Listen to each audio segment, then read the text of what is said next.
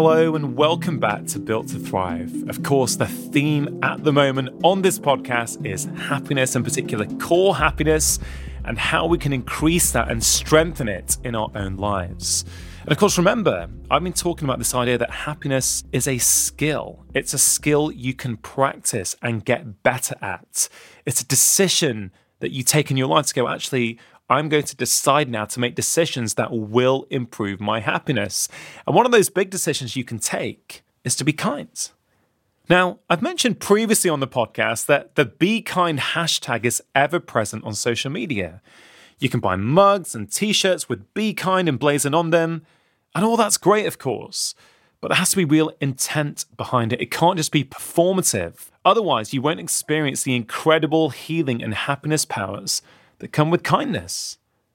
I mean, look, the research suggests that practicing kindness may have more of an effect on our health and our levels of happiness than changing our diet or even changing exercise. Acts of kindness actually, at their core, send a signal to your brain that life is great. Just think about that for a minute. It sends a signal to your brain that life is great. Another thing that I love about kindness is the ripple effects that our actions can have on others. When I spoke to the kindness expert, Dr. David Hamilton, on my long-form podcast, Feel Better, Live More, a couple of years back, he shared with me that one single small act of kindness on any particular day can actually help spread kindness to over 100 people. Just think about that. We talk about happiness, often we think about our own happiness, but what a world it would be if the actions that we started to take to make ourselves feel happier also makes other people happier as well. And that's the truth. That's what the research shows us. When you are kind, not only do you feel better, but everyone around you feels better as well. Now, one of the suggestions I've made in my brand new book, Happy Minds, Happy Life, is to see if you can perform an act of kindness every day for a week. These things don't need to be grand gestures. Something little, something that fits in with you and your life. It could be something a bit bigger, like doing some shopping for an elderly neighbor, of course. It could be helping someone at the supermarket get something from a top shelf. This is something I often get asked to do because I'm very, very tall. It could be buying the person behind you a coffee.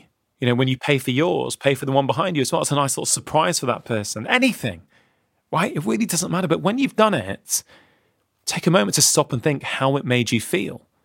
This is really, really important because when we get the awareness of how doing a particular action changes the way that we feel, we're much more likely to do it regularly. So give that a go this week. Why don't you keep a journal of the acts you perform? Maybe if you have a partner or a family, maybe suggest it's something you can all do together. What's the downside, really? Too busy? Don't have enough time? What if a simple act of kindness could be done in 1 to 2 minutes, which it can? You're going to feel happier. The people you are kind to are going to feel happier. And if it's something you do with your kids, what a great example to set them.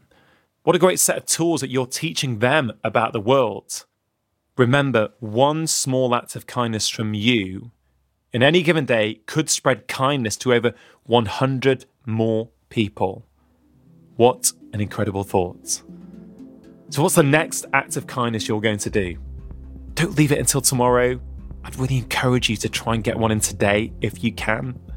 And tomorrow, we're going to wrap up this week with another way in which we can boost our own happiness, and that's through the act of volunteering. I'll see you then.